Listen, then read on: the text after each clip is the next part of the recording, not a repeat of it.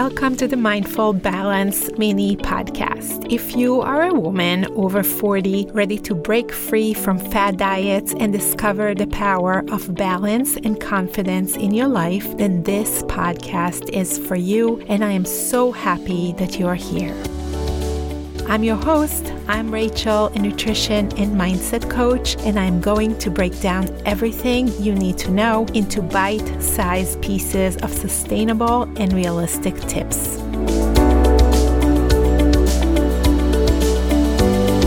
I want to invite you to join me as we explore practical strategies to stop overeating, nourish your body, and use the potential of your amazing brain to achieve your goals.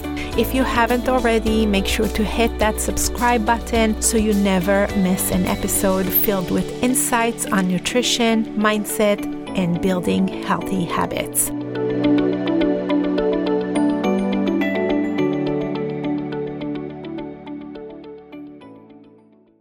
Hey, and welcome back. I am so excited for today's episode because it almost feels like I'm about to tell you a secret. It is something that we rarely really discuss openly, and that is the topic of nighttime eating. You see, many of us have no problem admitting how we struggle with food and overeating, but when it comes to admitting this one specific one, nighttime eating, it makes total sense. However, nobody really wants to admit it. Seriously, it is one of the most shamed cover topics. So we are going to put it out into the light and remove the secrecy around it and break it down. Let me take it for you step by step. What does it look like in action? One way is if you finally get some downtime after a busy day. The kids are asleep or busy doing their own things, and it's your time now. You, let's say, snuggle on the couch and you start watching your favorite Netflix show, and before you even realize it, you have gone through an entire bag of popcorn and you are now eyeing the ice cream in the freezer. You can barely remember tasting that popcorn, and it's gone. On to the next snack. Or maybe you've had a tough day at work.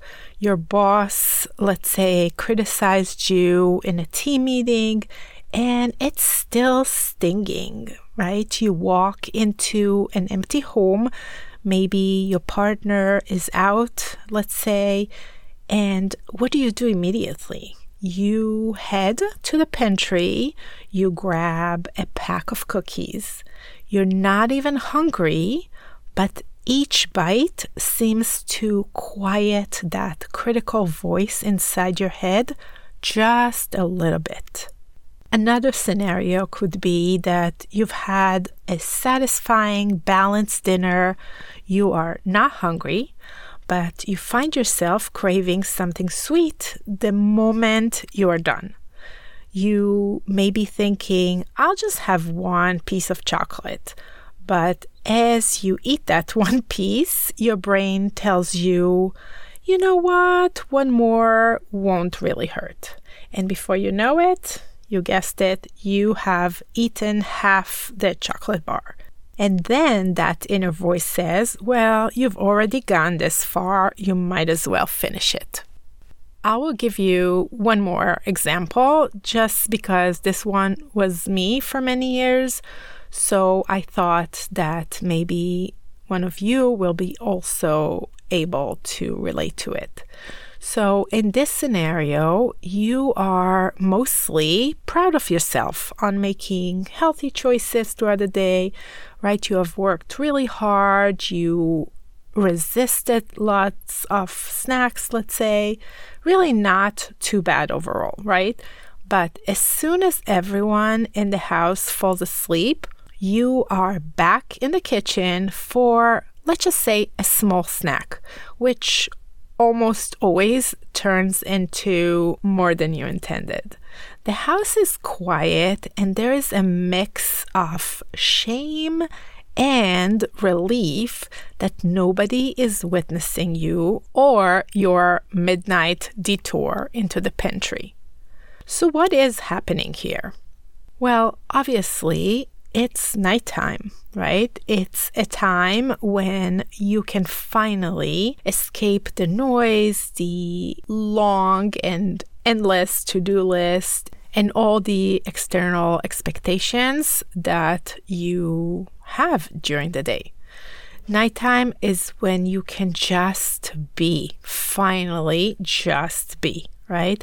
But sometimes that, let's say, that calm, and it's really not so much of a calm, it can morph into something way less comforting, almost haunting. Nighttime is like a mirror. It's the first time all day that you get to truly see yourself, your thoughts, and your emotions. An entire day of distractions goes away, and then it's just you.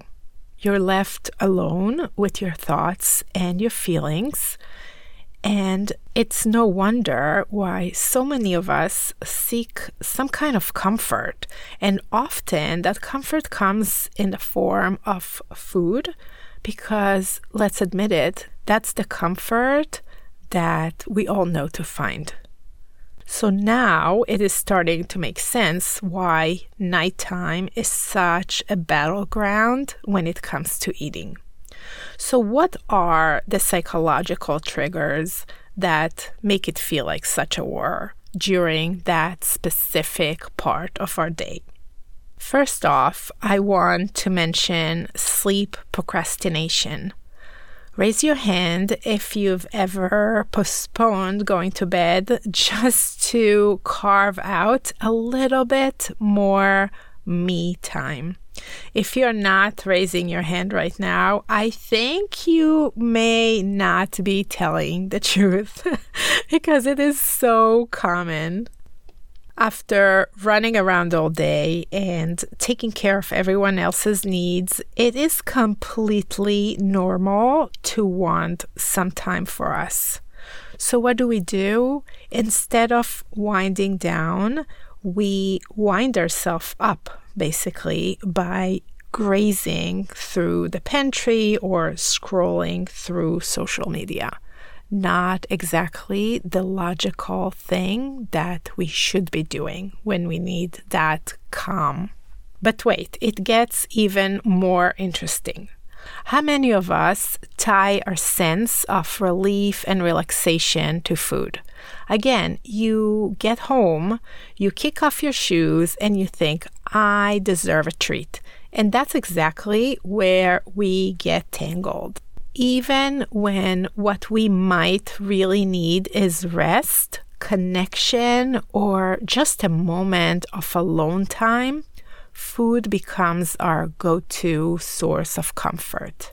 And this begs the question, so what? So food does feel good. So what? And I'll tell you what, I have worked with so many women. None of them actually believed that it felt good. Sometimes they have to literally give themselves permission to eat so they can feel how bloated, heavy, and uncomfortable it feels to go to bed after eating way more than their body needs. But more often than not, they already knew it.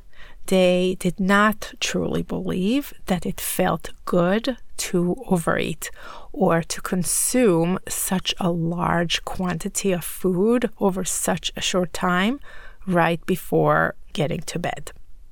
This is why I also want to mention one last piece of this puzzle, and that is secret eating.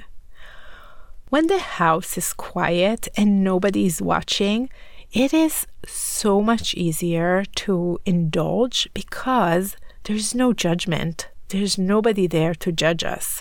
even if the only judgment out there is really our own. It's as if we are checked out as we grant ourselves this permission to engage in behaviors that we might usually resist or may not allow ourselves when other people are around us. Kind of like no one saw it, so it didn't really happen. But don't worry, I am going to help you here, and we are going to do it by creating awareness of the internal narrative and those little lies. They're actually not so little that we tell ourselves to justify our actions. So the first lie is more is better. That is a lie. More is not better. After a day of self-control, the nighttime can become this, I would call it free-for-all. But let's be real for a second. It's not true. I know that no one who woke up with a food hangover said that she felt amazing in her body after a night of eating. So really very, very sneaky little thought that more is better is actually part of the problem. And the second lie is the old belief that food equals comfort. I'm going to say it again. The thought that food equals comfort. Now, it's true that food can be comforting, but it's also, let's not forget it, it is a temporary fix for a much deeper emotional need. Think of it this way. If you had, let's say, a leaky roof, you wouldn't just keep placing buckets under the leak. I assume so, correct? You would fix the roof. And using food as a bandage for emotional needs that aren't being met is never a long-term solution. So this is what I want you to do. When you hear your brain telling you one of these lies, the first one, more is better, and or food is comfort, my favorite phrase to use is, we are not doing that anymore. We are done with these lies. And once you notice and talk back to your brain, you can't unlearn it. It's so powerful. And just know that your thoughts are not facts and you can challenge them. I know that there's a lot to digest here. I know that. But understanding the psychology behind our actions is the first step towards creating a healthier, happier relationship with food. As we wrap up here, I always want you to remember that you are far from being alone. This is so common, and you can rewrite that story. I'm sending you lots of love. You have got this. All right, I'll see you next time. Bye. Thank you for tuning in to the Mindful Balance podcast today. I hope you enjoyed our conversation and find inspiration to find your unique balance and confidence. Remember that the journey continues on Instagram. You can find me at Rachel Emma Nutrition. That is one word, where I share daily nuggets of wisdom to help you reach your goals with ease. If you loved today's episode, don't forget to subscribe to the podcast and leave us a review. Your feedback fuels our mission to empower more women on their mindful balance journey. Until next time, take care and stay mindful. Bye. Thank you for listening to The Mindful Balance. The Mindful Balance is brought to you by Rachel Emma Nutrition. Our editing and mixing engineer is Michael Plauner. Our theme song is Good Feelings by Bo Gleasons. The information in this podcast does not substitute for medical or psychological advice and is intended for educational purposes only. Please consult a qualified health professional regarding health conditions or concerns before starting a new diet or health program. Rachel Emma Nutrition LLC and the accompanying websites and social media platforms are not responsible for adverse reactions, effects, or consequences resulting from the use of any suggestions herein or procedures undertaken hereafter.